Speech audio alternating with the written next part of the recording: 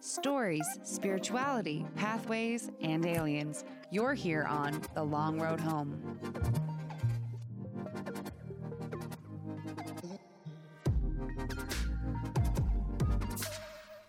Hi, everyone. Hello. Welcome back to The Long Road Home. What's going on, everybody? How you doing? We're cold. We're froze, y'all. It's snowing. It's been snowing here. Day 2. Yeah, past 2 days it's been snowing. It's supposed to snow like a foot by Saturday. Whew. Absolutely ridiculous. Just got to switch gears. You know, we love the snow. We're all about skiing and getting out in the winter. But I don't know about you, Chad. I just have to, shift gears. I don't know. I got thick skin. I have do. to shift gears into the summer. Gotcha. I just sweat like a pig. I got to, get my winter skin back on. I have winter skin all year. This is true. That's why I sweat so much. Well, guys, today we are finishing up part 3 of the murder of Nancy Morgan. That's right. And, we've covered a lot so far. There's still a lot more to go. There's a whole lot more. So we're going to really be getting into the thick of the investigation and the ensuing trial after this. Yeah. Today. Oh, sorry. But words are hard. So buckle up, folks. This is going to be one heck of a ride, and you're going to be slamming your head against the wall by the end of it. Because honestly, what happens next is ridiculous. It gets a little wild, y'all. Buckle up. But there's a lot to cover, so we're really just going to dive in today. In this episode, we will be concluding the story of Nancy's murder the best that we can. To pick up where we left off in part 2, efforts to solve the murder begin to slow and leads ran dry inside and outside of the county. By March of 1971, the FBI was essentially uninvolved with the case, and North Carolina SBI began to take resources away as well. The case lay dormant until 1984 when notorious Madison County Sheriff E.Y. Ponder made it part of his mission to solve the case to strengthen his re-election campaign. Now, we cannot go any further in our story without first speaking to the history of the Ponders, specifically Zeno and E.Y. Yes, that's their names. Yep. Zeno and E.Y. Do we know what E.Y. stands for? Yeah, we do. It's something something pretty weird. Hold on. Something unfortunate. It is Oh, yeah. I have Elamus Yates Ponder. I think that's how you say it. Honestly, I don't know. Elymas? Elymas? It could be Elymas. Elymas Yates? And Zeno. Elymas? Yeah. So that's just to spell that for y'all. That's Elymas. Yates Ponder. E.Y. Ponder and Zeno. Is Zeno short for something? Nope. No? Xenoculus. I really don't think it is. Okay. Well, we're going to take a little sidebar, or we're going to take a little side road and talk about the Ponders for a second. Yeah, they were a political machine in Madison County back in the day.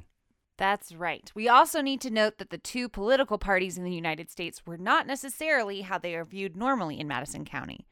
Instead, political beliefs trace back to the Civil War. Strangely, Democrats dedicated themselves to the Confederacy, and Republicans remained loyal to the Union. And someone mentioned this to me the other day that this was prior to the flip in the political parties. So it does make more sense to me having remembered that now. Yeah, they did flip. Mm-hmm. A big old switcheroo. Yep, same people, different name.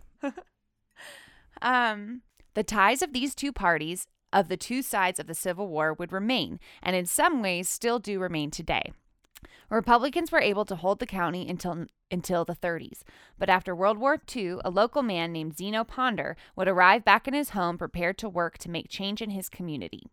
Zeno was born in 1920 and was the youngest of 13 children. It's a lot of kids. Ooh, talk about a litter. It's farmhands. Yeah.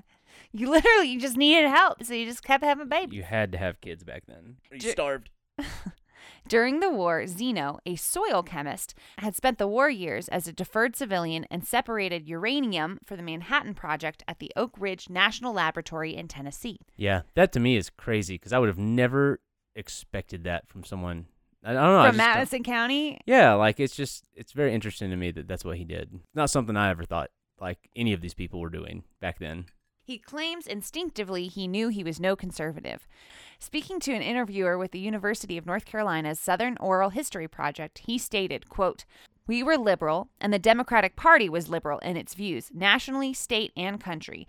So we were for that form of government, which would give us a better opportunity to involve ourselves and enjoy some of the good things in life," unquote. Yeah, so he came back to the county with an idea that he wanted to help the county prosper. He had some really good ideas initially. Initially. Yeah. Zeno knew that the state was essentially owned by the Republicans, and in order to receive financial aid, it was a good idea to be in lockstep with their ideologies. Nonetheless, Zeno stuck with the Democratic Party. He split his time between farming and teaching classes in agriculture.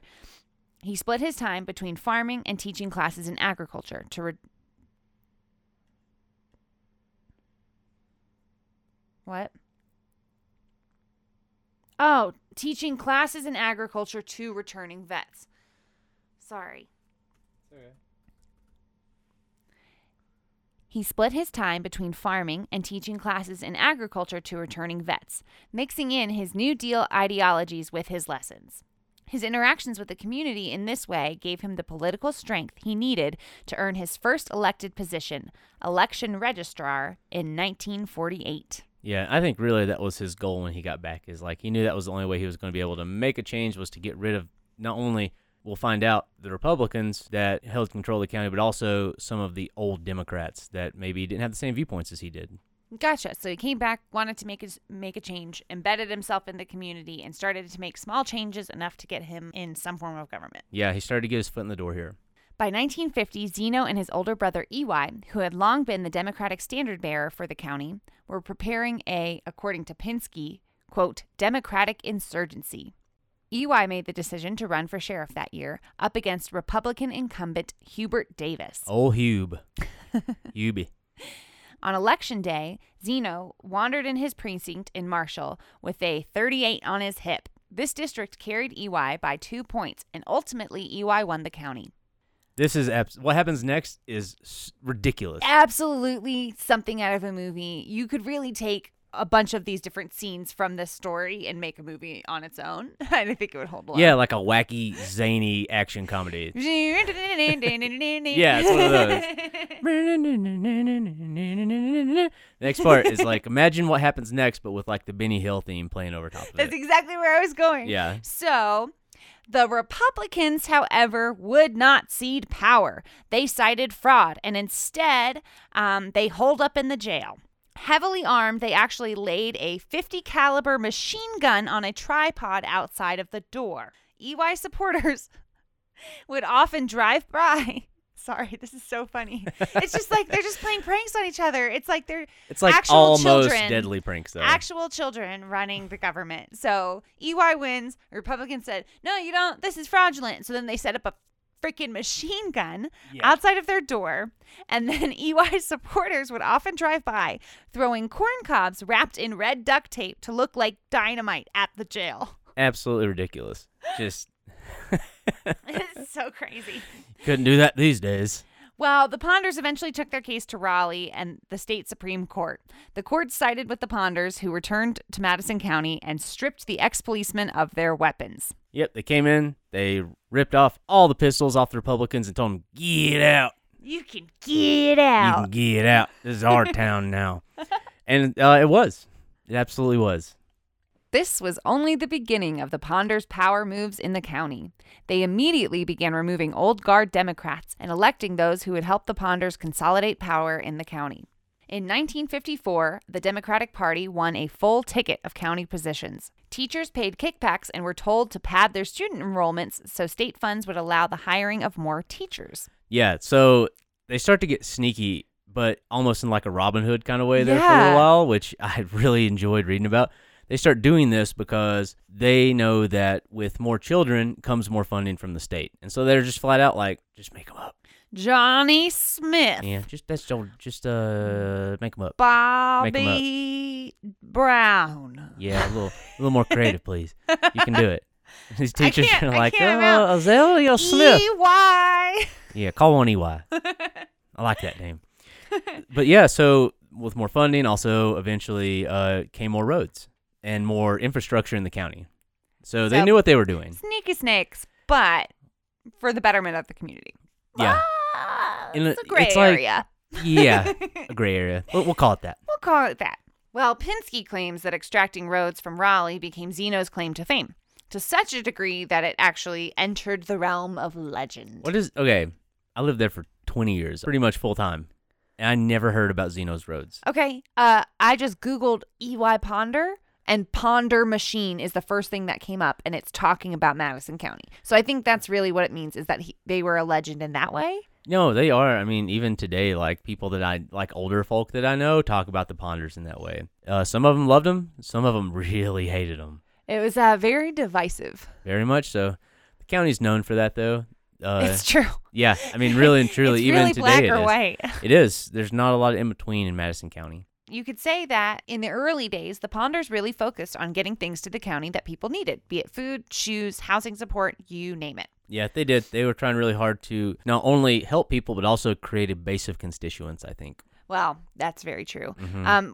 Well, at one point after the 1954 election, Zeno, EY, and 8 other family members were indicted by the Eisenhower Justice Department for voter fraud.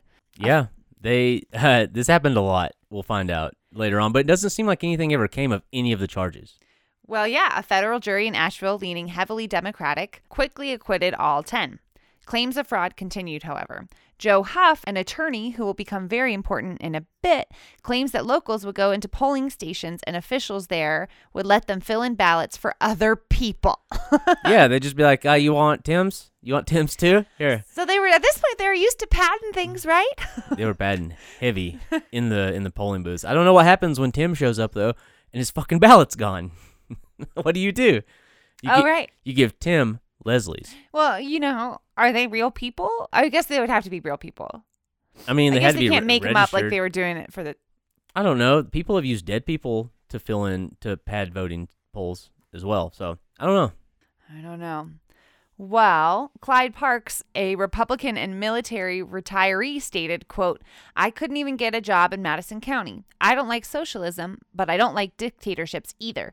And I honestly to God believe that's what we've had in Madison County since the Ponder family took over." So like we said earlier, you either love them or you hate them. This point was not just a Republican sentiment after a while. Joe Huff, a lifelong rival of the Ponders, again had this to say, quote, "It was the worst damn dictatorship you'd ever seen. If you weren't one of the faithful, you didn't get a job," end quote. Yeah, that's crazy. They could determine whether or not you could find employment in the county. It didn't matter who you necessarily politically aligned with. It was whether or not you were on their side. And a lot of Democrats ended up really resenting them for this exact type of thing. So something that I found kind of also, everything here is like so strange to me. The whole thing is just odd. Like it's just an odd mishmash of stuff, right? So something that they were kind of noted for in the 60s were actually their support of civil rights. Once segregation had ended, EY made sure that the schools followed it immediately. Eli believed that busing African-American students to and from school in Asheville where they had to go was morally wrong. He also called it financially wrong because he always had numbers in his head, I guess, in terms of just like things. He was always thinking of money for the county as well. Well, Asheville's far away. Oh, it's like a 45-minute drive, especially, and I don't know where they live. They might have lived in Laurel, and then it's like an hour and a half away. What was happening there was stupid. EY made sure that as soon as segregation was over, he made it happen in Madison County. He also says that he would have raised hell if he was a slave. I don't fucking know. EY will, I don't know. This is fucking a weird topic. Speaking from a point of privilege, EY. Yeah, right. Jeez. If I would have been. So EY was what you would call a progressive in Madison County, a local progressive anyway, right? Zeno also supported the civil rights movement, but also often boasted of his Anglo-Saxon blood. So, Oof. Yeah, it's a weird, like I said, weird mishmash of beliefs that these two brothers had, right? I don't know, we might just cut all that out. Anyway. I don't know. It's fucking a weird topic. Regardless, though, they were semi-progressive for the time. Now, in 1970... But also simultaneously holding the position of dictatorship over the county. Yeah, and also kind of racist. Great. Yeah. Okay. Weird dude. Moving on. So in 1970, after Roy Roberts decided to end his term as sheriff during the Nancy Morgan investigation, EY once again made a return to politics. By 1982, he had been elected sheriff of Madison County twice. He made solving Nancy's murder part of his platform, but the year was now 1984, and no investigative work had really begun. During this time period, things had begun to change in the county. The Ponder brothers were aging, and it seemed like the next generation of Ponders, did not show the same interest and power in the county as Zeno and EY. In general, it felt as if support was appearing to erode for the Ponders in the county, and a more experienced Diedrich Brown, who we've mentioned several times throughout the series, was prepared to jump on this opportunity and make a run for the position of sheriff. People in the county were beginning to believe that a new sheriff or a new faction within the Democratic Party would pursue this more successfully than had been done in the past. Their grip on the county was slipping, but the Ponders would soon catch a break. So, like we said, it's 1984. Nothing's been done, right? So, a man named Johnny Waldrop stepped forward while serving time in Madison County Jail with his own version of what happened to Nancy. Johnny was actually Ed Walker's neighbor in Bluff and was the man that woke him up the next day after Nancy had went missing. Generally, he was also hated in the county as well. He was known as like the village idiot, town drunk. He was kind of a fuck up. Again, he was a fuck up. Again, off to a good start. Yeah. A man of dim wit and not much else, Johnny was currently doing time for the assault of Tom Maloney and the theft of a car he used to leave the state shortly after. Now, Tom Maloney is a friend of mine. He's my friend's father, and we've spent a lot of time with Tom. He's a really great person, and what happened to him is really crazy. So Tom was an Air Force retiree and moved to Madison County in 1979. He settled in the Bluff community, and Nancy's death piqued his interest because in a previous job in Florida, he actually headed the city of Titusville's social service department where he supervised vistas. One of the vistas he supervised knew Nancy. So Tom and his wife Barbara had a lot of problems with Waldrop and filed charges several times against him for threatening them. He said that Waldrop was harassing us, continually telling us he was going to burn us out. So this dude's fucking crazy. He's just threatening everyone. Tom and Barbara were not the only people he did this type of thing to. But the most serious thing that happened between them took place in 1983. The Maloneys ran into Johnny as they went in to buy groceries, and according to Tom, Waldrop stepped in front of him snickering, and Maloney said, "Get out of my face." Waldrop then reached into a neighbor's parked car, pulled out a .22 rifle, and put it to Maloney's head. Jesus. Yeah, he's fucking psycho. A real piece of shit. So Tom said, "I turned around at that point and started to walk back, and I heard a click. There was no bullet in the chamber." Yeah. So he intended to harm Tom Maloney that day. Yeah, pretty much. He's a fucking giant piece of shit. So this time, they'd had enough. EY had continued to press them to drop a lot of their charges, but this time he was like, fuck no. Yeah. Good. Yeah, so he did file charges with the sheriff's office. Now, EY, something that we did not mention yet, he was notorious for looking out for local people that supported him or helped him in some sort of way, form, or fashion, right? So Ponder said that he knew Johnny had just lost it for a bit, and Waldrop was a good old boy. Doesn't mean fucking anything, but he just wanted them to drop it because he knew that if he needed some dirty work to get done, he could count on Johnny Waldrop to go do it for him so he could stay out of trouble. Right. But Tom refused because he should. Yeah, he absolutely should. Yeah. So Waldrop was already in trouble for church break-in that had earned him a suspended 5-year sentence. Somehow he picked up that Tom had went through with the charges, and knowing another conviction would send him to state prison, he stole his quote-unquote uncle, Howard Finley's truck and took off for Texas. Awesome. While he was in Texas, Waldrop ran out of money and called Ponder. Johnny proposed that the sheriff send him enough money for gas and travel expenses, and he would drive Finley's truck back to Madison County. EY refused and told him to turn himself in the truck into the nearest Texas jail. He wanted to let local authorities pay to send Johnny home, and he would arrange to have the truck returned to North Carolina. So yeah, this is how Johnny ended up in jail. This is just how he ended up in jail. Also, not the only time he calls the sheriff for money in the story. No, it's not. It's fucking ridiculous. Okay. So, you're going to rip your hair out, guys. This is what... Honestly, this story shouldn't have happened. It really shouldn't have. It shouldn't. So there's good old boy. Oh, I hate that term. I know. Good old boy. You hear good Johnny old boy. Waldrop. He's been in jail for a year. Boy. What happens? Yeah. And I'm sorry. He was in jail, not prison. Is that right? Yeah. So he never went to state prison when he came back. Awesome. Great. So he spent a year in Madison County Jail. No one's entirely certain why he didn't get sent to state prison. But EY Ponder? I mean, that's why, right? Allegedly. So... Okay, so take us back. He's been in jail. It's been a year. After a year in jail, Johnny decided that he needed to clear his conscience and offered up a new account of Nancy's murder, one that involved Ed Walker. So, once again, Ed gets thrown back into the spotlight. Walker, now 34 years old, had moved back to Florida and lived on the Gulf Coast with his wife and daughter. Whoa, I'm sorry. He's What? 34 years old. Yeah. He was only 20. Yeah.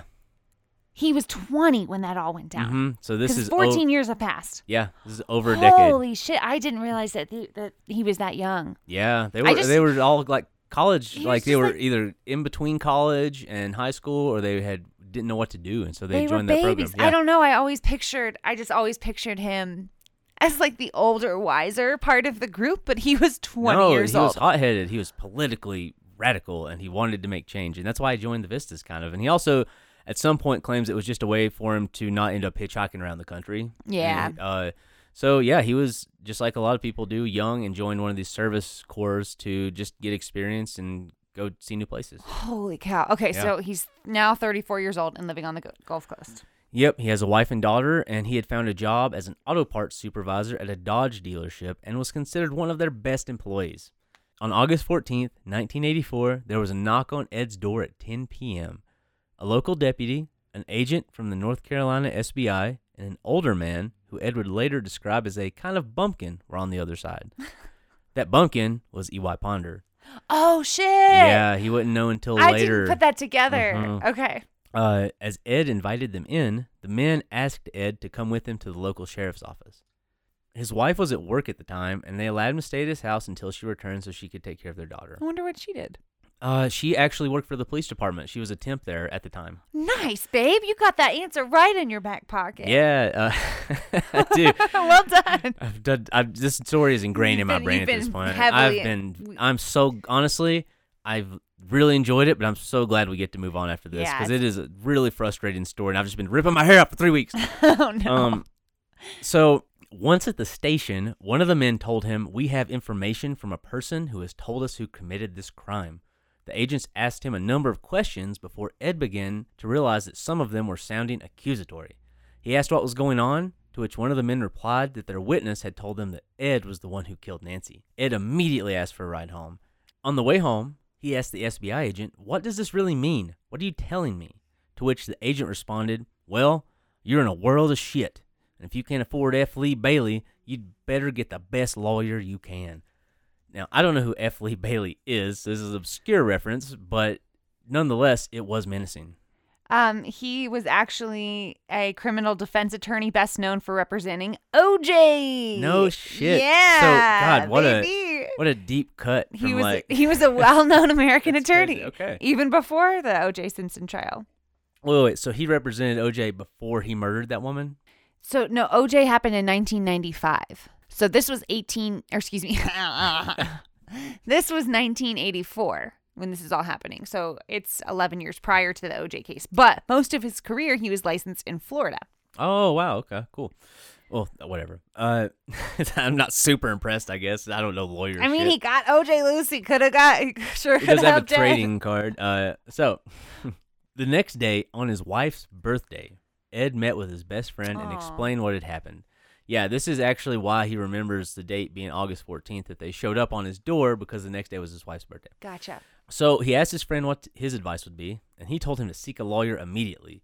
Ed had never been in trouble with the law before and struggled to find a resource, so he contacted a real estate lawyer he knew who had been a judge in Ohio before moving to Florida. So that's really, Telling. really telling of he does not understand the world that he's about to be in. Absolutely not. The real estate lawyer told him that Ed should sit tight because no arrest warrant had been made. But 5 days later, after hearing testimony from Sheriff Ponder, Johnny Waldrop, and agents from the FBI and the SBI, a grand jury indicted Ed Walker for first-degree murder, rape, and obstruction of justice. So 14 years later, a warrant is issued for Ed Walker. Ponder quickly took credit for the indictment, even though many, including the Republican district attorney, believed this would polarize the community and turn the trial into a political fight. This is something that Ponder might have wanted, believing that the Democrats would line up behind the prosecution and the Republicans behind the defense. It wasn't until the next day that Ed would know of the indictment, hearing about it from his old Vista supervisor who had seen it in a Charlotte paper. He was soon back in his lawyer's office, who offered to arrange for a local public defender in Madison County, but Ed was not sure how he could qualify. At this time, he owned 2 houses, a boat, a car, and had money in his bank account. What the attorney said next would become reality for Ed in the coming weeks. The attorney said, "You can't afford what you're about to get into. You're looking at $25,000 to $30,000 worth of legal expenses." Holy fuck. Yeah. Life just blown up. In an exploded. instant. Yeah. Fortunately, they were able to make an appointment with a local public defender in Madison County. Penske writes that according to Walker, the public defender said he would arrange for Ed to return to North Carolina, where he would immediately be released on bail. Prosecutor Tom Rusher had, according to his own recollection, agreed with the Florida attorney that if Walker were to come to North Carolina at his own expense, they would arrange for some kind of bond and he would not be required to be incarcerated. So Ed at this point in his brain was like, I'm going to go up here, I'm going to talk to them, they're going to realize what they've done, and I'm just going to come back. We're just going to go take care of it. Yeah. He wanted that to be reality, but it wasn't. Ed then made arrangements to fly to Asheville to meet his public defender. He packed 3 suits, took some coupons for discounts at the Holiday Inn where he thought he would be put up, and told his boss he was going to North Carolina for a long weekend. Ed would soon discover, however, that his ideas about what was going to happen were already null and void. Walker arrived at the airport, and as he and the public defender found his bags, he asked him what would happen next. The lawyer replied, "Well, they're gonna put you in jail. They ain't gonna put you up anywhere. They're gonna put you in jail, and they're going to keep you there until they try you." Really kind words from his public defender. Yeah. What a fucking piece of shit as well. Just like, oh, well, we all lied. We all lied. We tricked you into coming here voluntarily and paying your way to come here. Mm-hmm. You're going to jail. Yeah. I don't know how they can do that. Doesn't seem right. It doesn't seem right. No. I don't know enough about it, though. I don't know, but it seems like he was lied to by law enforcement.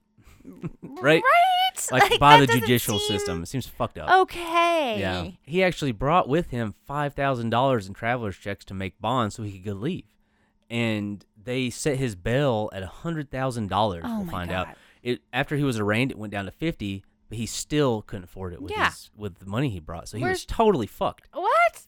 He doesn't have just $50K sitting in his back pocket? Yeah, it's unbelievable. So in order to make bond in North Carolina, you had to pay 15% of that number. Right. So he was so close at one point. Oh, right. But he still couldn't do it. Yeah. So the lawyer wasn't wrong about what he said to Ed. Walker entered the jail escorted by deputies as he waded through a crowd of reporters and photographers.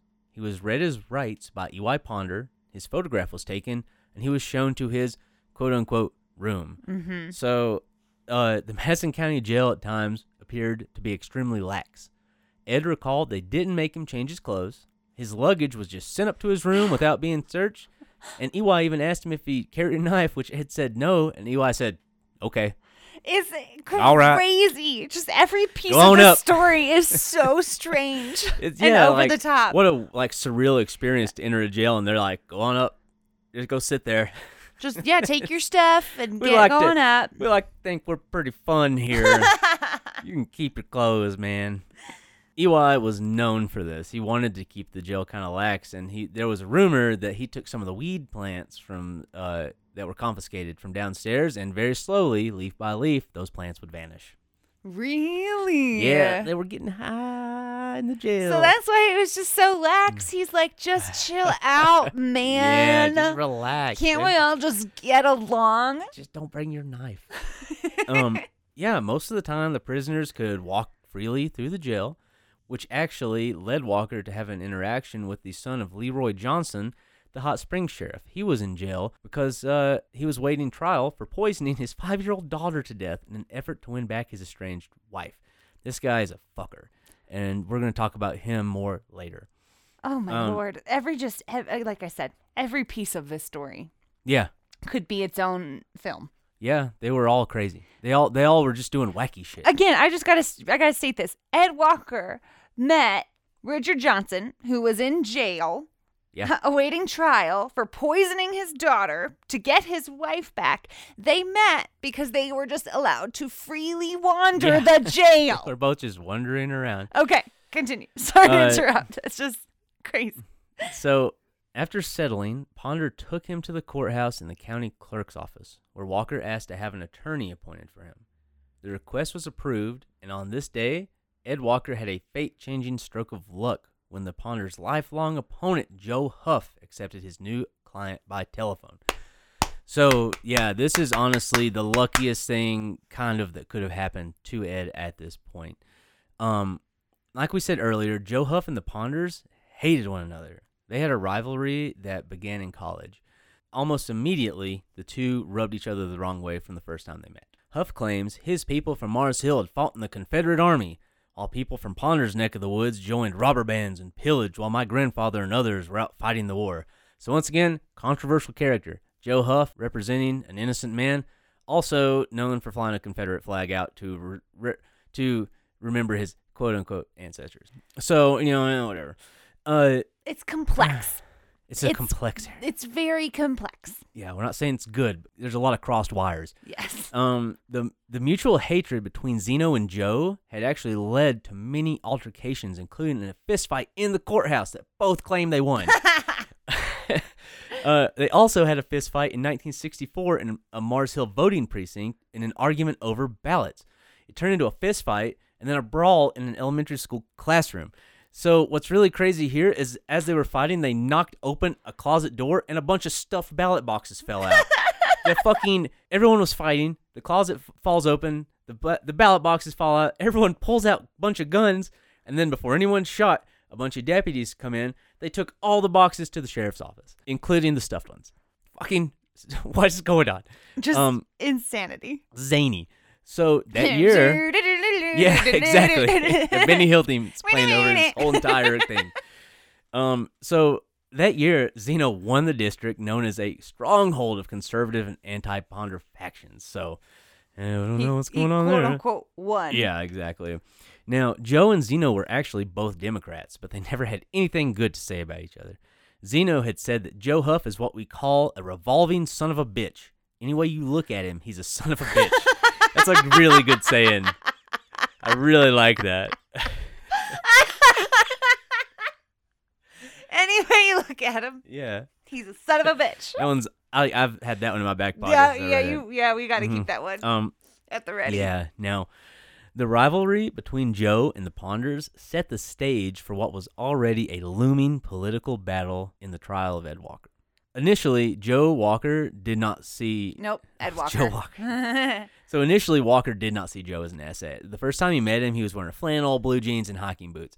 He was an outdoorsman. He really liked being outside. He knew he did a lot of work outside. So he just, he was pretty casual. And at this point, it was later in his career, and he just didn't really feel like fucking putting a suit on every day. Who does?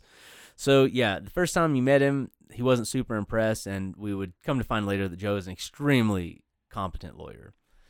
So Walker thought he might be doomed, but the first time he met Joe tried hard to make his time in jail as comfortable as he could. He offered to get him books, newspapers, and things like that. Walker had actually seen his indictment by this point and asked Joe if he knew Johnny Waldrop, because Ed knew Johnny Waldrop because they were neighbors. He knew Johnny was a fuck-up. Right. He knew he was an idiot. So as soon as he realized what was happening, he was like, why am I here? Right. He just couldn't understand why anyone would believe him. Exactly. He couldn't understand it. So Joe tried his best to help, but Ed's luck just continued to get worse. Labor Day was approaching, and he was nervous because he didn't really know Joe, and he wanted to try and look for a new lawyer. He wasn't going to be able to get in contact for any more legal help because of Labor Day, and like we said earlier, he found out that his bail had been set at $100,000, and he couldn't afford to get out. His $5,000 just wasn't going to be enough, but it was at this time, however, that Tom Maloney stepped into the fight. As we spoke to earlier, Tom had supervised vistas and had several altercations with Waldrop. Understanding what was happening, Tom, the retired Air Force officer who lived in Bluff, put his property up to serve as bail for Ed. Tom had this to say about this act of kindness. We didn't know Ed, but we knew Johnny, and the fact that Ed was a Vista worker said enough as far as I was concerned. Tom served as a beacon of hope for Ed in the days leading up to the trial, and during the 10 days before he was released on bail, Tom would come by regularly with newspapers and also took messages to Ed's friends who were still in Bluff. Once Ed was released, he left immediately and drove back to Florida with his brother. So, Tom fucking rocks. Yeah, he does. The fact that he put his property up for someone he didn't know to me is is really, really cool. Well, he knew Johnny. Yeah, exactly. He knew Johnny. Everyone knew Johnny. And this is like, once again, it goes back to like, why is this happening? Everyone fucking hated him. Because of the political machine, Chad. Yeah, the Ponder machine was grinding, it seems like. And we're going to come to find out maybe that's what was happening a little bit later. Unfortunately, Ed Walker's life took a very serious hit because of the accusations from Johnny Waldrop. He and his wife both lost their jobs and were forced to sell the entirety of their belongings in order to pay for travel to North Carolina and the court fees that were required. Yeah, so this destroyed his life.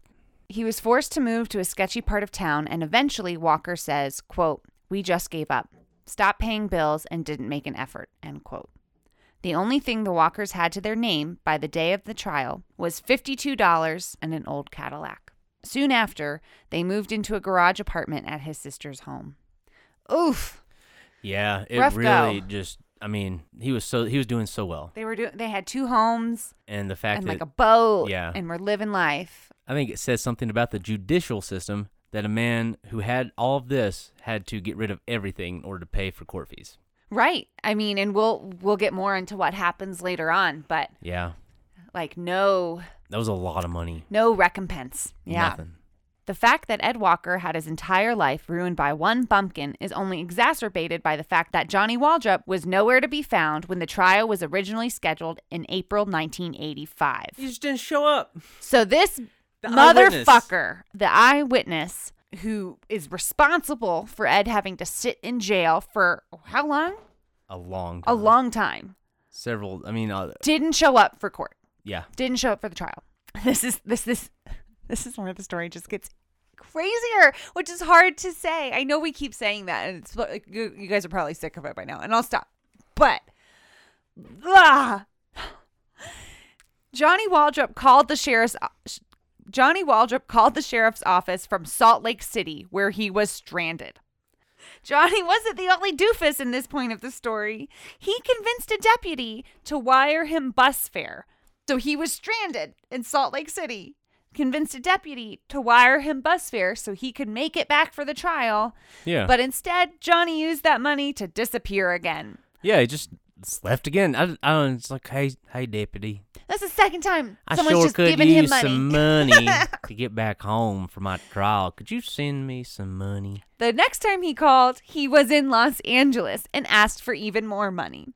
Ponder now was embarrassed by the entire situation and told newspapers that the request for a new trial date was the result of an ill witness, while he secretly contacted someone in Southern California to put Johnny back on a bus to North Carolina. And he was just going, Deputy Tim, did you give him money? He's like, oh, no, Well, I did. he just said that he I'm needed a little sorry. bit of help and he was going to come on right back. Told me he was bringing me something from Salt Lake. I never been there. Oh my God. Okay. So, in August of 1984, we arrive at the trial. Over the next several days, the people of Madison County witnessed a kangaroo court that oversaw a strange and muddled courtroom examination. Yeah, it's weird. I immediately thought of like a Coen Brothers movie. Like kind of like drab and dry, but also like super like funny to see happen. Dude, that would be this entire case. Yeah. Copyright, trademark. You heard it here. Don't steal it. It's documented. Don't take it. It's our movie. Our movie idea. We need some angels throw some money. But We need it's so some interesting. investors. It's so interesting because this story, throughout the entirety of this story, everything is just handled in a crazy way. The story is very wild, but I was still surprised when the trial went the way that it did. Yeah, it's just like you don't think it's gonna get any stranger, and then it just slides. Okay, so let's get in here. The prosecution was headed by District Attorney Tom Rusher and Joe Huff spearheading the defense. The domed arena-style courthouse and its 160 seats were packed on the first day. More people stood at the back of the courtroom and into the street. Ed's sister, daughter, mother, and aunt were present. Since Nancy's murder, her father had died of stomach cancer. Her younger brother, George, was touring with a rock band, but her mother, brother John, and aunt were in attendance. They sat on the right, directly behind the prosecutors. The room was also full of Ed supporters from Bluff and the rest of Madison County. Rusher gave the opening statement, hoping to relate the murder to the likeness of one of the many ballads the jury could relate to. Huff declined to address the jury, saying, quote, "We have nothing to prove, Your Honor," end quote. First up for the prosecution was former Sheriff Roy Roberts. Roberts admitted that at the time of the murder, he had not questioned Johnny Waldrop directly. He also said he had interviewed Ed Walker at the scene and that he had not arrested anyone at the time because of insufficient evidence. Next up was the state's key witness, Johnny. According to Pinsky, Johnny said he had met Nancy Morgan at Walker's house the Saturday before Nancy's final Sunday dinner while mowing Walker's lawn. This statement was not reported at the time and has never been corroborated. He claimed that late Sunday night, after hearing a noise, he went to Walker's house. He said, quote, "I walked around to the side of the house and I looked through the window." Oh, wait. Can I do this with my mountain voice? Yes. Okay. Okay. Say, he said, quote. He said, quote, "I walked around to the side of the house and looked through the window, and I see two people in the house. I'm sorry, and one babe. on the couch." I have a request.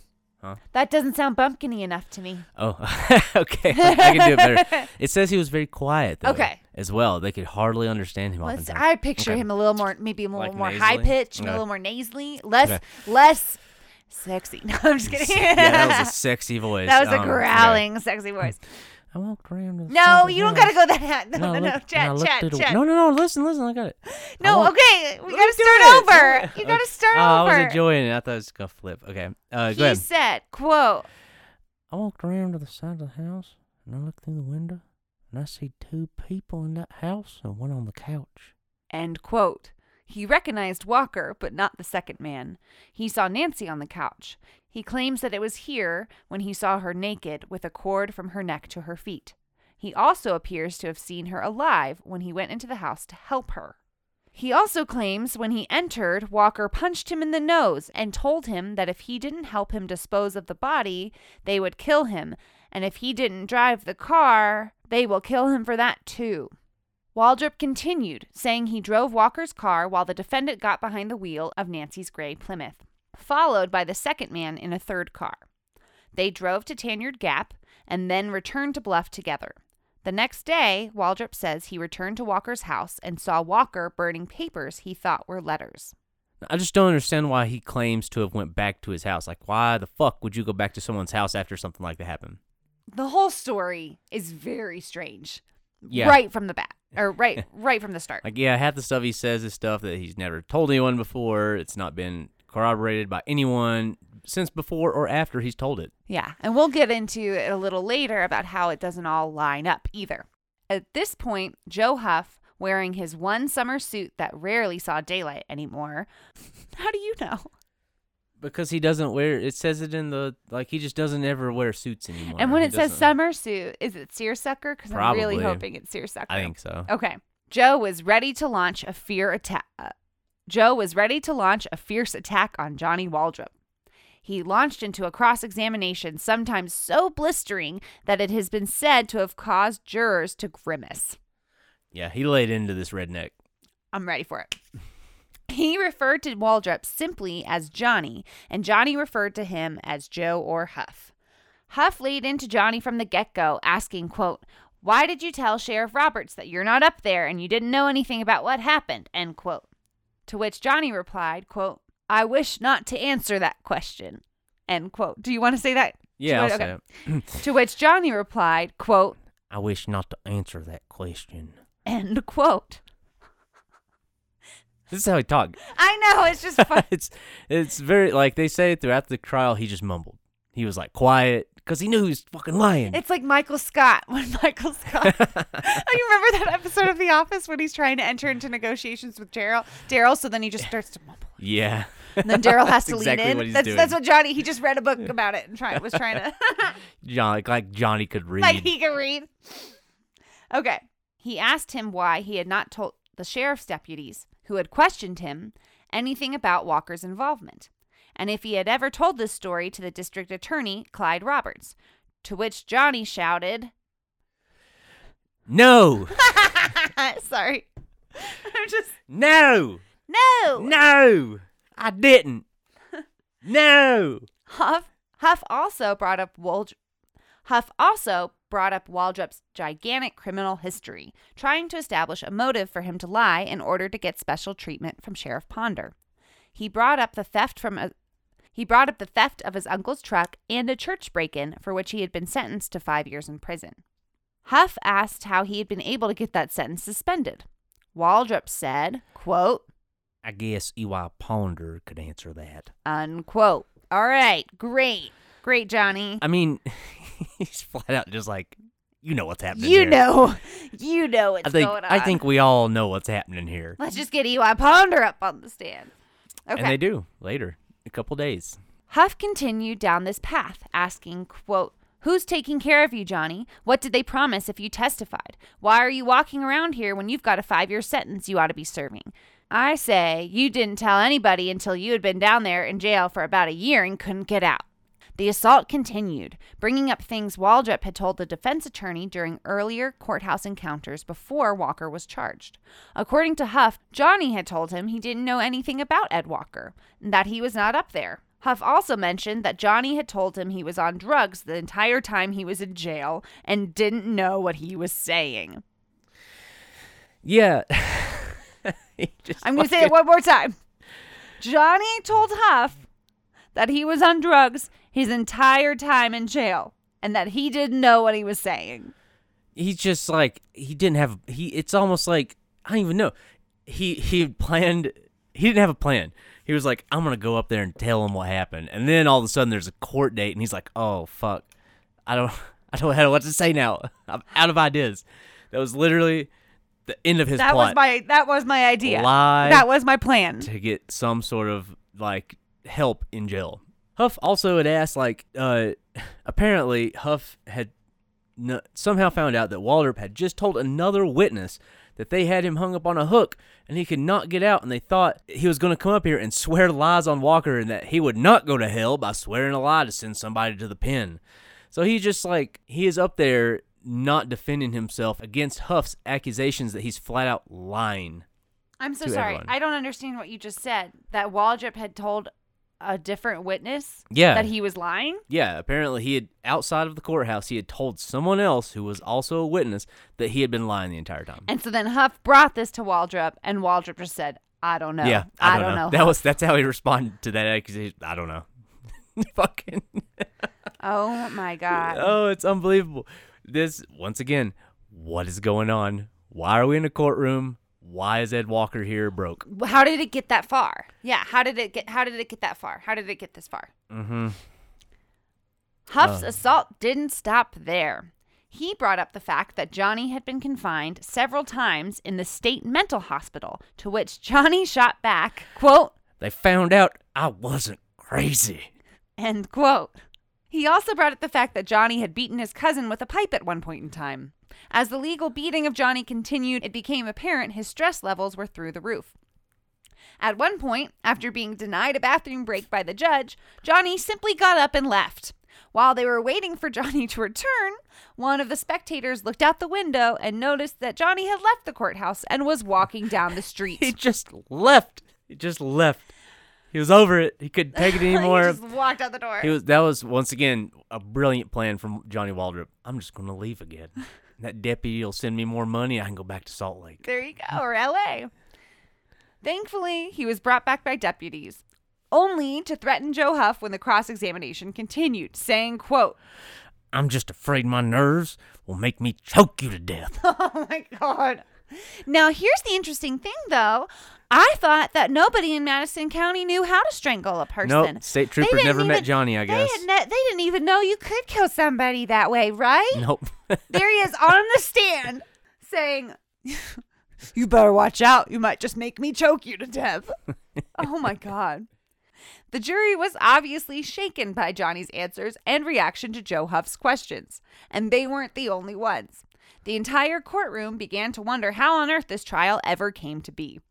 Tom Maloney, who attended parts of the trial, said Waldrop, quote, was just bouncing off the walls, literally flailing himself around the courtroom, end quote. Harold Bailey, a man who had previously been a court administrator and sheriff's assistant in both Madison and adjoining Buncombe County, said, quote, The state's key witness made the poorest witness I have ever seen in all my years in any case, civil or criminal, anywhere, in any court I've ever been in.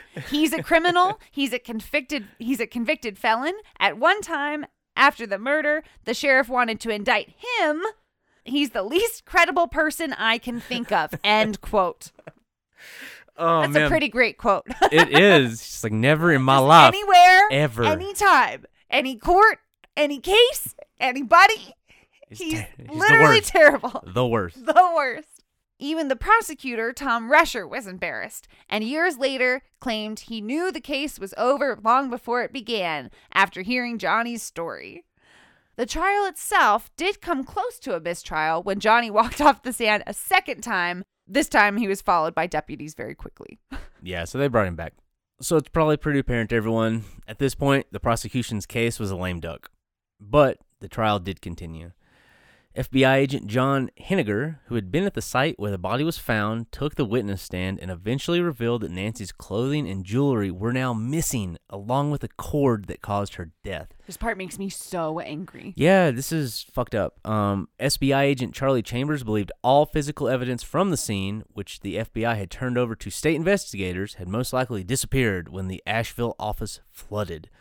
Several other people took the stand the second day as well. Dr. Paige Hudson, who performed Nancy's autopsy, gave his results once more.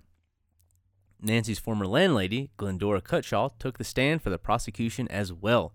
In a move that we see all too often in rape cases, Joe Huff did his best at this point to undermine Nancy's character. Whether or not that was a tactic that he wanted to use was never brought up. He was able to get her to confirm, however, that she had denied a request from Nancy and Diana Buzzard to allow two men, out-of-town visitors, to spend the night at their cabin. What a time to be alive. What do you mean? That these two adult women who had moved across the country to volunteer their time in this county had to ask permission from their landlord to have two people stay over. Yes, Yeah. They were men.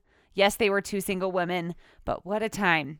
Really? That's I mean, just think. It's 1970. This place is, fashionably speaking, 10 to 20 years behind the current times. So that would set them in like the 40s. And in the 40s, everywhere was fucked up. I just don't like it. No, I don't. I think it's it. stupid. I get it. I don't like it. It's ridiculous. Stan McElroy, a local man who had driven Vista workers on several occasions, claimed he had once seen Walker put his hand on Nancy's breast, and later he had seen Walker kiss her.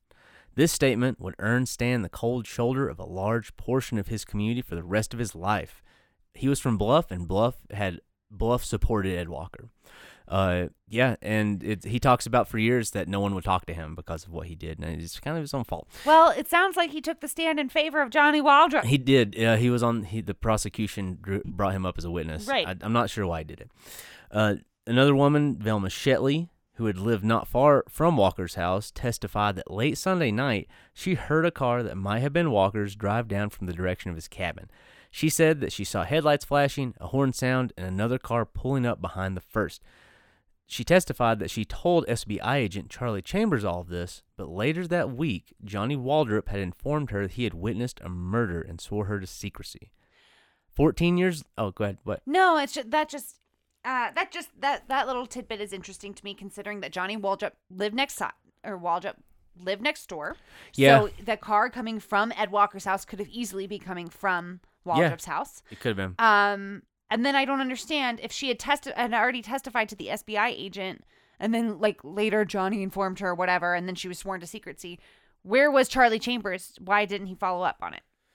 We'll come to find out that the SBI and FBI did not want anyone but Ed Walker to be accused or like charged with this crime. Yeah. Well, that's why. Yeah. There you go. Now, basically, also eyewitness testimonies are bullshit. Yeah. Eyewitness testimonies are very, very rarely are they accurate, especially 14 years later.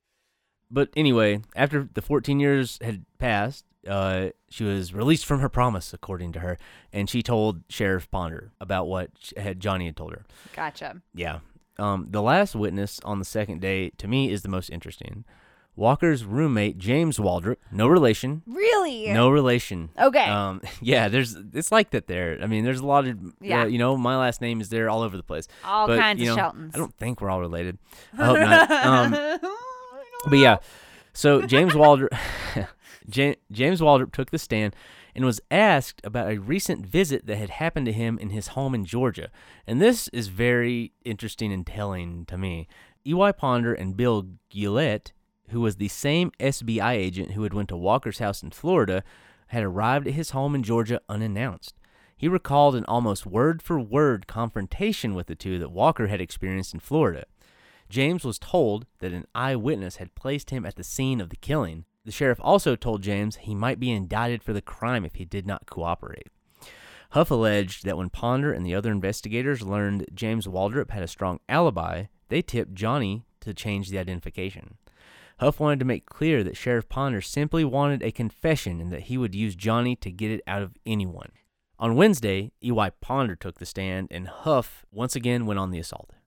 Although he never really got Ponder to crack, at one point he did ask if the sheriff's prosecution of the Nancy Morgan case had been a campaign priority dating back to the 1970 race, and asked did he not intend to solve the case in a pledge during his campaign in 1982. Ponder simply replied, "I only agreed to give it my undivided attention." So, just like completely deflected the question. Right. Mm-hmm. Strangely enough, behind the scenes, Ponder had told Tom Rusher that he was in possession of what he thought was Nancy Morgan's belt that was broken in two. He also had an Avon fragrance bottle that he said belonged to her. He said it had been recovered by a neighbor from Ed Walker's backyard following the killing. Rusher said that he couldn't put the Avon saleswoman who had given Nancy the perfume on the witness stand due to illness. And that's probably for the best, because if she had testified, Ponder would have needed to explain how he got in this evidence, because at the time, he was not the sheriff. Rage! Ugh! Yeah. Sorry, this moment makes me so angry. Yeah. What the fuck? Why does he have her belongings? This leads me to believe that he was way more involved than we ever think that he was, or ever thought that he had been. Yeah, he had little snakes all in the county doing stuff. Oh my God! Sorry, okay. everyone. Sorry for headphone wearers. But what the fuck? I don't know. So I guess, but now because this Avon saleswoman didn't take the stand, that like this didn't really get brought into the case at all. I think he did that intentionally. I think he said she was ill. Because, Rusher was like, we're not going to do that. Yeah, because he knew what that would imply, and then they would have to answer to that question on top of, the others. Oh my God. Yeah. Ugh. So Huff called Ed Walker to the stand on this day as well. He said he did not kill Nancy and had not been in love with her or had sex with her. He also claimed to be incapable of tying the knots that were around Nancy's feet and neck. He also spent most of his time on the stand rebuffing the testimonies against him from earlier in the day. This is really all that happened to Ed during the trial. It's really funny to me that a trial focused on what he did really became more focused on the fact that the village idiot had convinced local law enforcement that he was telling the truth. Yeah. Ed's life was ruined, and this is really, there was nothing eventful about his time on the stand. When the prosecution rested on Wednesday, Huff moved for dismissal of all charges, to which Judge Lewis did in fact drop the rape charge. But for some reason, he ordered the trial to continue. So, what? I guess, So he just, I guess... maybe he just wanted to see what happened. Heinous charge, more heinous than murder. No, he was saying that there was not enough evidence to put Walker in a situation where he could have raped Nancy. Gotcha. But still... murder? Yeah, still there's a chance he killed her. Okay. I don't know. All right. Thursday was focused once again on Johnny Waldrop.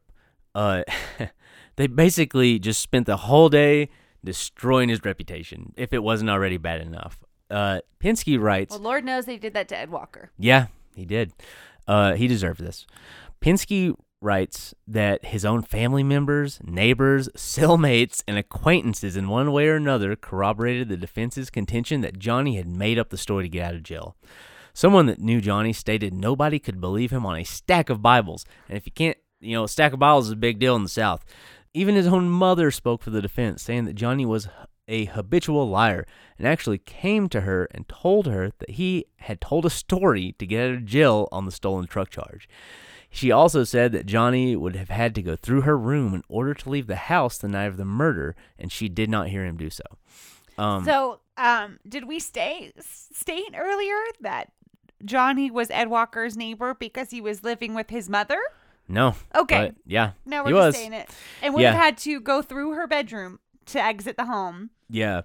Great. But, Okay. looking back on it now, it's like it makes me think that, like, I don't know if he was ever there because of some of the information that we're going to learn later. Oh, okay. Yeah. But that being said, he's also a fucking giant liar. His own mother took the stand against him. Absolutely full of shit. He's just like, Mama, I told a fib. No, You know- well, it was you more know like, that I think stolen he truck probably said it charge? proudly. Ah, I he think it was probably more did. like, Mama, I'm going to get out of jail. I came up with this great story, Yeah. and I'm coming home. You're probably right. So the condition of Nancy's body at the time of discovery was also discussed, a key point of contention during the trial.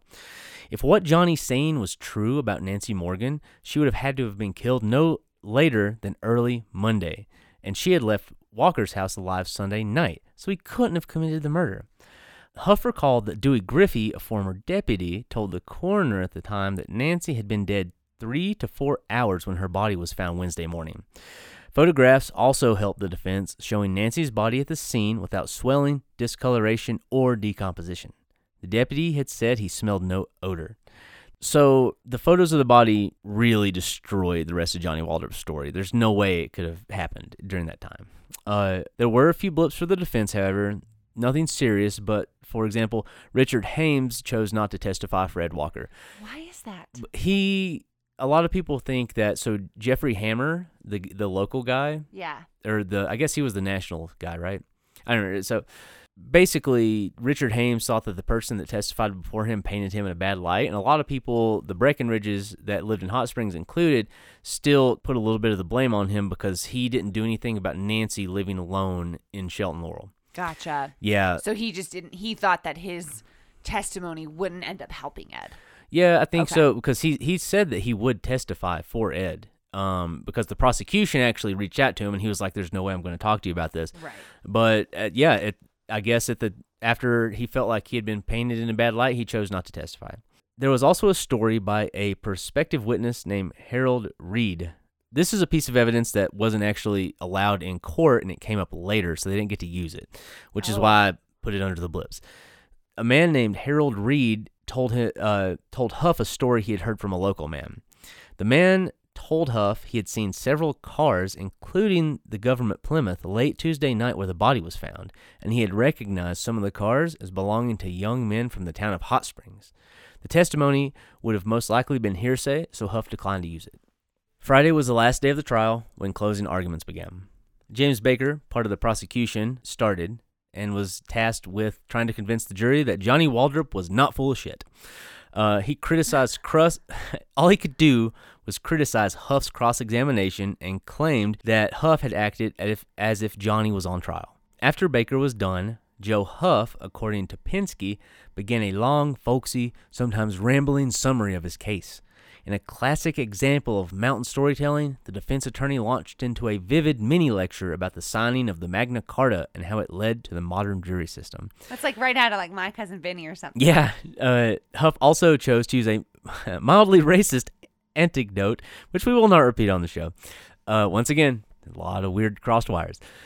Huff... Just like, why? Yeah. Just don't. How about not? Huff continued to paint Ed Walker in a positive light and attacked both the character and the story of Waldrop. He spoke in detail about a big gap in Johnny's story. He had testified that he had acted as an accomplice only because Walker threatened to kill him. Huff reasoned that might have held true while they were together, but why then do you not go some other way when they drove in different cars to leave the body? He also brought up the fact that Johnny returned to Ed's house the next day, saying, "Do you believe that somebody would threaten me and cause me to help take somebody's body, that I would be up there the next morning palling around with them? That's absolutely absurd." Huff closed with a recital of a verse from the Navy hymn. Oh, wow. Yeah, he went all in. So I have it here. It went something like this.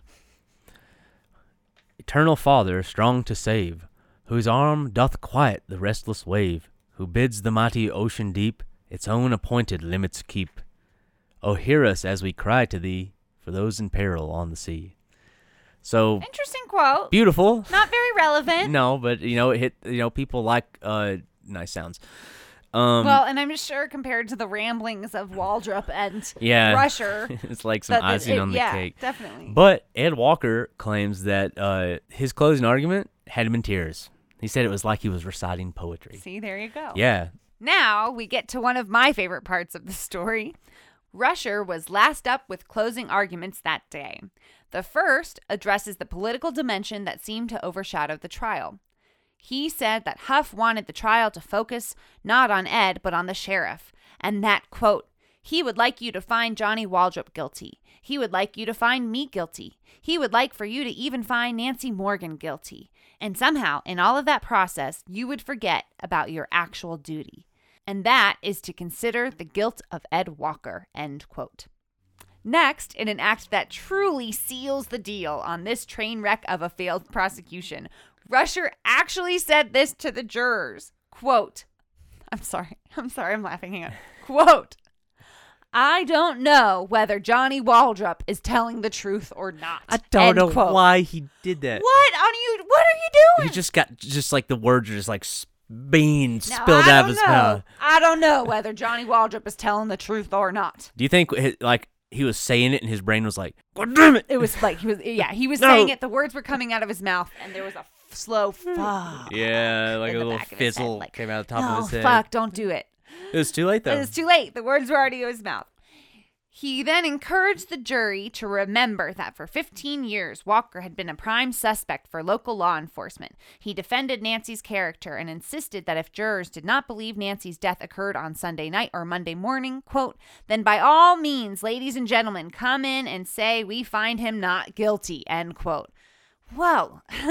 So it's just like, I think he gave up. The I think he entire was giving up at prosecution that was point. built on Johnny Waldrop's statement. And I'll never understand why they let it happen. Why did they let it happen? I You're don't right. know. I think he did give up. I think he did. I think Rusher at this point was like, "This is I don't know what's going on. I got to here." dip out. Yeah, it's in the story. In Penske's book, he does at some point, like after this, say that he thinks some of the Republican witnesses were basically lying to him, and that their testimonies were different than the testimonies that they told him before the trial. Oh. I don't know if that has anything to do with what actually happened, because ultimately fucking it was up to Johnny Waldrop, and I don't think you could depend on him for anything. Okay, so like let's even take out who Johnny Waldrop is, right? Let's just take that out for a second, which is very important to know who he is when we're talking about him in the story. But Yeah. let's just take that out for a moment. This man is still coming in and claiming that Nancy was murdered on Sunday night. During the autopsy, her stomach was pumped and it was noted that she had eaten between Sunday night and the Wednesday morning that she was found. Yeah, I don't know. What the? Oh, I don't know. I'm sorry. It's so outrageous. It just comes down to like it was part of his campaign, Ponder's campaign. He saw, the signs. This is it. This might be it for me. And he wanted something to cling to, like many politicians do, to say, look what I've done. I'm important It was still. political. Yeah, you it was want emotional. me to be part of this. It was hot. Yeah, it was still, even 14 years later, it was like a big giant sore on the county, and it bothered everyone that it hadn't been solved, I think, that knew about it. And he just tried to basically take advantage of a poor girl's death. Yeah, I mean, and they built this case on Around a crumbling dipshit. Foundation. They could have just paid someone with a more credibility to say that. They let this dipshit. Well, do I it. think Johnny Waldrop had been the fall guy for them and had done tasks like this for them in the past, and so why not now? Yeah. Anyway, if you didn't kind of see where this was going, here you go. While they waited for the jurors to deliberate, Huff came out of the meeting and shared some news with Walker. He said, quote, the judge said to Rusher, Tom, when I was a young lawyer, one time I disavowed my witness, my primary witness. Rusher had asked him, quote, what happened, Judge? To which Lewis replied, my ass was creamed, end quote. Even the judge was like, why'd you do that? Why did you do that? What are you doing? The jury took slightly longer than an hour before returning with the verdict of not guilty. Woo! Ultimately, it's like he got drug into this, but at the end of the day, he was able to come and be like, I fucking told you! Yeah. I feel like the whole county was embarrassed at this point. Like, honestly, at they least should have the been. ones that, to have allowed this to happen in their county and let someone be totally taken advantage of and played like this. I feel like if I would have been in the county, like they already thought that they had been given like, a bad hand in terms of Nancy's death. But now, not only do they have a bad hand, they've brought a man back 14 years later, who had built his life and moved on, destroyed a life, destroyed it, only to find that like it was a giant joke pile of lies. It was a joke. I'm sure it's shown even more negativity on the county. Walker's friends from Florida and Madison County mobbed him. His wife and daughter burst into tears, embracing him. The day after the verdict, Walker would take his wife and daughter to the Bluff community to thank his old friends. Without their support, he said, the experience would have been totally unbearable. And this is something I didn't put in here. During the 14 years he had been gone, he had actually stayed in touch with the community, and he had been writing letters back and forth with his old friends. Ugh. And because of that, they knew the type of person the dad was. And if he hadn't have been doing that, I don't know if the outcome would have been the same. But he genuinely was connected to the people in the Bluff community, and they loved him for that. And they came to his defense. The next year, in 1986, E.Y. Ponder would lose the election for sheriff against Dedrick Brown. It seems as if he knew what was coming. The year before, his brother Zeno was indicted again, this time on federal charges that involved using insider knowledge from the State Highway Commission to buy a property where road was to be built. E.Y. Ponder, normally showing his face around the polling stations, was seen moping about the courthouse, seeming to have already predicted his defeat. In the community Spring Creek and Bluff, where Ed had been accepted and loved, he lost by a large majority. In the same year, Democrats lost control of the Madison County Commission and with it, control of the jobs that they commanded. Tom Maloney recalled, quote, I didn't understand how the Ponder dynasty could be crumbling around the edges. I think that the acquittal was the single event that really started the slide. Sheriff Ponder at the time was in contention for National Sheriff of the Year, going up against a fellow from Texas. It looked to me that he needed that one case solved, and he would have gotten it, end quote. Weren't for you meddling kids. If it weren't for you meddling kids, he would have had Sheriff of the Year. Yeah, I mean, it does seem like he put a lot of energy into this to try and save his ass, and when it didn't work, everything did fall apart for them, at least politically. And thank God Ed Walker met Joe Huff. Yeah, what a stroke of luck. Really, really and truly, Joe Huff was ready to go when he was, coming towards the end of his law career, I think he wanted that one last chance to really stick it to the Ponders. Yeah, and he got it, man. He did. I'm sure he died with a smile on his face, knowing that what he had done to them. I think. Yeah. Mm-hmm. He died. Yeah, I think everyone. Maybe EY is dead. The older people, anyway. Okay. Well, sorry, this next He was already like, I'm laughing because you were like, oh, he's dead? I'm like, they're all dead. I keep forgetting that the 80s was like 40 years ago. Yeah, it's a fucking long time. As if I was a part of them. I wasn't, but it just seems like it was only like 10 or 15 years ago. Right? Remember Pogs? No. No, you don't remember Pogs? See? I know of them. I've heard, I had Pogs. Okay, anyway. Let's wrap this. Let's finish this. We're keeping that. Johnny Waldrop never returned to jail. The day Dedrick took office, Maloney stated that Waldrop, quote, was seen leaving the Bluff community with a pack on his back, his cowboy hat on, and his cowboy boots on. He said he was never coming back to Madison County until Sheriff Ponder got back in office. Unfortunately for Johnny, that would never happen. Yeah, Ponders were gone at this point, basically. So, Ed Walker returned to Florida to rebuild his life. The Morgans sealed the trial off in their minds and tried their best to move on.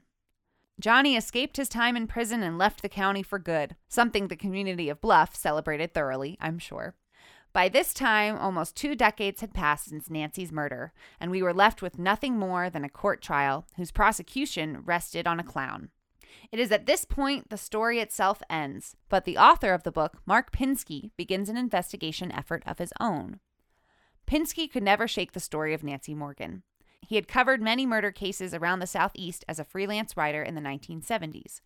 He had made his first trip to Madison County in 1978, and for 2 decades he would visit the county, meeting with people willing to tell him more about the story of Nancy. He also regularly came into contact with Ed Walker, who reluctantly relived his experience with the murderer to Pinsky. Starting in 1996, Pinsky devoted 2 weeks a year to the investigation, spending time in his base of operations in Hot Springs and reaching out across the county for information. He was able to meet with he was able to meet with most of the big names from our story, including Glendora, Joe Huff, Dr. Paige Hudson, and Zeno Ponder. He writes about these interactions thoroughly in his book, and I highly encourage you to read it, but we simply do not have the time to go through each and every one. We will say that years of effort by Pinsky had people continually guiding him toward the thought that a group of local boys from Hot Springs were the ones involved with the murder. Clyde Roberts, the district attorney at the time of the killing, had this to say to Pinsky, quote, "Just say it was the local people, local boys who like to party in a rough manner. Now, I won't name names because I don't know," end quote. But Ugh. he did. He knew. That's gross. I think he had a pretty good idea. He just didn't. That's people just Who like I to don't party wanna, in a rough manner. I don't want to implicate anybody. They murdered. They raped and murdered and tortured a woman. But, they just like to party. Clyde did end up sort of pushing him in a direction after he gave him a list of names. He's like, I won't name names, but then Pinsky's like, here's some names. And he's like, yeah, that one. Yeah, that one. Yeah. But I like how this is now 26 years later. Yeah. 26 years later, passed. the district attorney at the time of the district attorney at the time of the murder, now 26 years later, is talking to Pinsky and confirms. It's a small ass confirms community, things. and it was even smaller back then. I'm sure everyone knew. A lot of people knew who did it. I'm not gonna say everyone, but I think a lot of people did, probably including him. I don't know.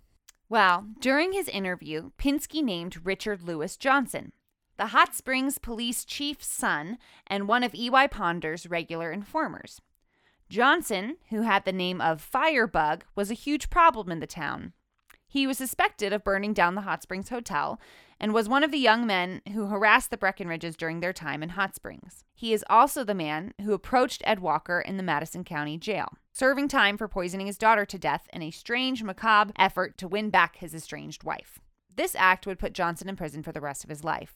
In the book, his own son calls him, quote, the biggest liar in Madison County, end quote. End quote. Once again, another just giant shithead Yeah. has appeared on the scene. Many of Pinsky's interviews led him in the direction of Johnson, whom he decided to try and interview. In May 1998, he succeeded in doing so and met Johnson in the prison he was located in outside of Burnsville in Yancey County, North Carolina. Pinsky describes Johnson as a defeated man. By then in his 50s, with more than a dozen years behind bars, he had a, quote, beefy build, hazel eyes, and a close-cropped fringe of white hair, and a scar on his right cheek. Pinsky never told Johnson why he was coming to meet with him, so he could not prepare a story. But when he asked Johnson about Nancy, the words quickly began to fall out of Richard's mouth. We need to stop right here and let you know that what you're about to listen to may be the darkest part of the story, in my opinion. And very likely, to me, it's the truth about what happened to Nancy. Agreed. So just be prepared, guys. Buckle up. It's going to get a little rough here. It gets a little rough. Trigger warnings for those of you trigger warning for those of you who are sensitive to materials involving sexual assault. It gets a little rough. Okay. Johnson recalled that Sunday afternoon, as Nancy drove from Shelton Laurel to Ed Walker's house, Johnson and his friends had parked their two cars at the French Broad River just outside of Hot Springs. He said, "We were sitting on the edge of the bridge drinking beer, and that they recognized Nancy, and they were still there when she drove back early Monday morning. The men followed her in two cars and boxed Nancy in a wide place on Highway 2570 outside of town, flicking their headlights on and off in a sign of distress until she stopped. She wanted to know what the problem was," Johnson said. One of the men held up a .25 caliber pistol and ordered her to the passenger side. Johnson recalled that she was tied up in the vehicle. The abductors drove the three cars across the state line to Greene County, Tennessee. Nancy tried to pay them to let her go or to try and contact her parents for money. She offered to leave and not return. Johnson stated she was a young, inexperienced lady who was scared as hell, would be the way I would describe it. Maybe she thought she could talk her way out of it. She had enough sense to know she would have gotten hurt faster if she had tried to run. The odds weren't in her favor. Fuck him. Yeah. From here, the story gets even worse. Johnson admitted to Pinsky that he and his friends had abducted and raped women before and gotten away with it. In a second recounting from Johnson later, he would recall that the men panicked when they realized they had picked up a government employee. Johnson also said that on Tuesday, Sheriff Ponder had contacted him with a message, and that if he and his friends had Nancy, they had better turn her loose. He claims that on Tuesday night, Nancy was still alive and was brought back to Madison County to an area near Hot Springs called Mills Ridge near Tanyard Gap. He would not hold himself responsible for her death, but admitted, quote, "She was all to pieces. She was abused in every way possible. She got violent. They were getting rough with her. She was crying, hollering, everything else." End quote. Johnson wouldn't say how Nancy died, but said that at 1:30 on Wednesday morning, they drove her car with the body in it to the spot where it was later found. So this is not the only time he's going to tell us this story. He also admitted during this first interview with Penske that it was him that burned down the Hot Springs Hotel. He also claimed, unprompted, that while he and Ed Walker were still in the jail, Sheriff Ponder had asked him to eavesdrop on Ed and his visitors, including the attorney. So this is just getting like all sorts of fucked up. Yeah. It's fucking terrible. This is so dark and twisted. It makes me fucking sad. So EY knew the whole time is what this guy's saying. Yeah, fucking EY Ponder knew what was going on and leveraged it. Johnson finished the interview saying that Ed Walker did not kill Nancy Morgan, and that he wanted to recount the story once more to Ed and to apologize to him for all the grief that had been caused because of this over the years. There was a second interview. I'm sorry, that's just so interesting to me. That he wants to tell Ed? That he would word vomit this story to Mark Penske, a stranger, give incredible detail to what happened to Nancy and his hand in Nancy's death, but then that he would want to apologize to Ed Walker. It is weird. Isn't that interesting? What a backwards ass man thing to want, right? Seriously. That's some patriarchal bullshit. Yeah. There was a second interview between Johnson and Penske that got into some more specifics, including a reference to a two-tone Chevy that had been seen in the Bluff area that Sunday night. Johnson also implicated Sheriff E.Y. Ponder heavily at this time. He said, quote, "E.Y. Ponder knew without question what happened to Nancy Morgan within hours, not days or weeks. Not for sure, but there's a good chance they may have knowed before she was found. There was a call made from his house from Hot Springs, and he did talk with an SBI man for sure the next day." End quote. He also dropped hints about other facts about the Ponders, including Johnny Waldrop's playing informer, tampering with ballot boxes, and told a story about a break-in at the district attorney's office in Marshall to collect files when the Ponders were under federal investigation for voter fraud. In a series of letters he wrote to Penske, he also admitted that he and his friends raped other women and that at one time they had a set of keys to a local retreat and could go into the rooms late at night and, quote, "be with the ladies before they knew anyone was in their room." End quote. Yeah, this fucking... God, I didn't realize how fucked up Hot Springs was back then. To be a woman in Hot Springs in that time. I don't understand what was going on. Their fucking brains weren't developed. I don't get it. It's terrifying. Do you hear the banjo playing? And you know, that's fucking... It's sorry. Sad, but it's sad, it's fucking like when you get shit like that happening. He had keys to the retreat. Why? He and his friends Why were did he have literally those just keys? free to assault women. And we'll find out will. later he also had keys to one of the old sheriff's barns. Or his land. His property. Great. So during this time, Penske had reached out to Ed with the invitation to come speak to Richard Johnson. Weirdly enough, Ed seemed pleased with the information that Johnson had given, and surprisingly to me, he did in fact accept his offer. And on October 5th, 1998, Ed and Penske returned to visit Richard Johnson one last time. Johnson began the interview by turning to Ed Walker and saying, "This man had nothing to do with it." He named, once again, each of the other men he said were involved, including his friend Henry Sharp, who was, at the time, still free. I think he's dead now. I don't know. He's a nobody. It doesn't matter. This time, he also told the two that they had actually followed Nancy as she made her way to Ed Walker's house. He said, quote, "if she had driven into a dead end, and if it had not been daylight, the abduction would have happened then," end quote. This time, Johnson claims to have pointed the gun at Nancy himself while the other two men drove and made no mention of the trip into Tennessee. He also admitted that he had had keys to the Forest Service gate at Roy Roberts' old farm on Mills Ridge, where he claimed Nancy was not the only lady they took up there. So, yeah, this is a fucking terrible story. These dudes were true Roy pieces of Roberts shit. was the old sheriff, though. Yeah, they're all good old boys, though, right? They don't know how to strangle anybody. Another trigger warning, folks. It gets hard again. Johnson told them that Nancy was not bound during the initial sexual attack that he had been part of. He also admitted to picking up the cord used to hogtie Nancy in the trash of Hot Springs Elementary School. Shout out to my old school. Yeah, what a terrible way to be implicated. Hot Springs, quit throwing out your cord. The next day, everybody panicked when they found her government identification in her handbag. Nancy continued to try and talk her way out of the situation. He said that he and another man left and returned to Mills Ridge 3 different times that day, and then again several times on Tuesday. Walker believed that the Mill Ridge location, Richard's detailed description of the location, and his account of Nancy's treatment there were all very significant. Ed believed that the graphic, detailed accounts explained another factual detail that had, to his best recollection, never been revealed in print accounts of the events in 1970 or 1984, and it was never mentioned as he recalled in the trial. He's talking about the abrasions on Nancy's elbows. Now, if you've ever been in North Carolina, any of those old barns, everything there is packed dirt and rock and stuff, so it would explain why she had these scrapes all over her elbows. So Johnson continued, recalling that the men had planned to hold the Vista worker long enough to decide what to do with her, and to figure out a way to get rid of her without going to federal prison. Johnson said on Tuesday he'd brought her some chili or soup from the cafe in Hot Springs, and that he had visited several more times that day. He said Tuesday night was when he received a call from Sheriff Ponder telling him that if he knew anything about Nancy, he needed to get her where she could be found. He also said, quote, "They better find that girl pretty soon because all hell's getting ready to break loose," end quote. Johnson and his friends, however, were too afraid to take her off the mountain. So Ponder didn't have the stronghold on his people that he thought he did, huh? No, well, he fucking was using shitheads. That's the problem. He was using total psycho people that had drinking issues, I'm assuming terrible mental health problems, and that were taking it out on other people, and he was just using them to his advantage and leveraging jail time over their heads. So he's using really filthy people to do a lot of dirty work. Yeah.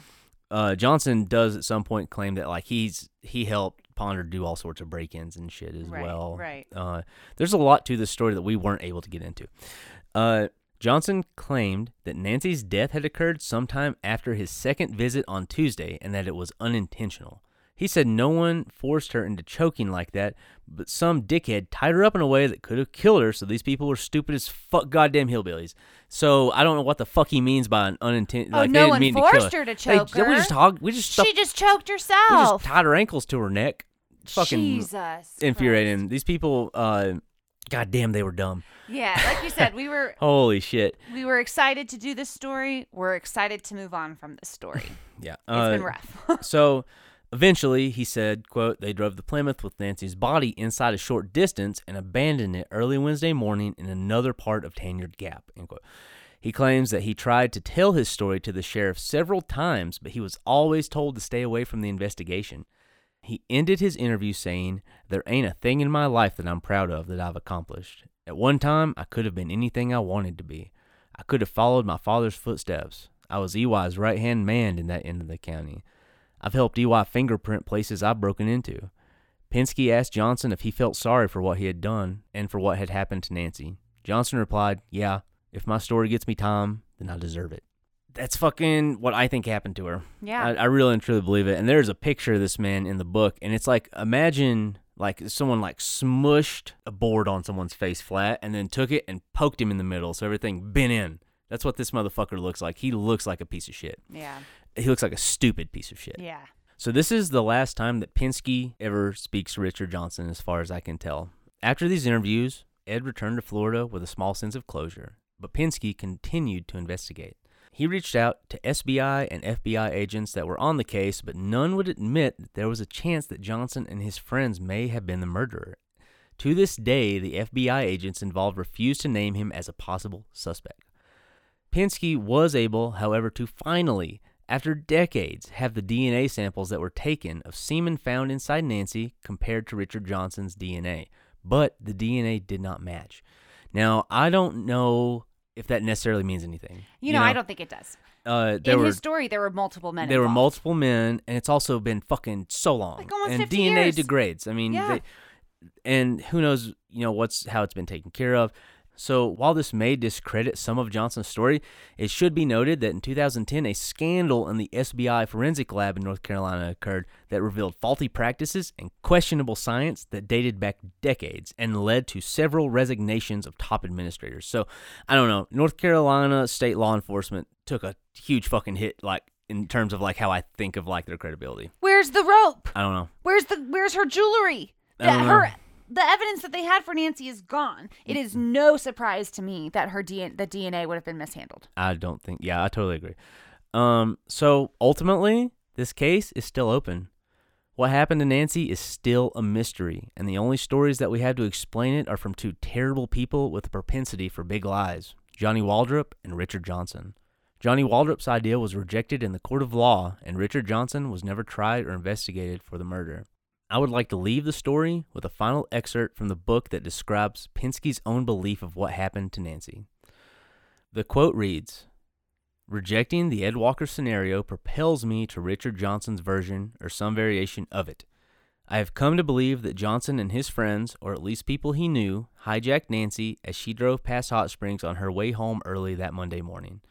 The Vista worker's death was the result of a rape that, like most such assault in the United States, began as a crime of opportunity.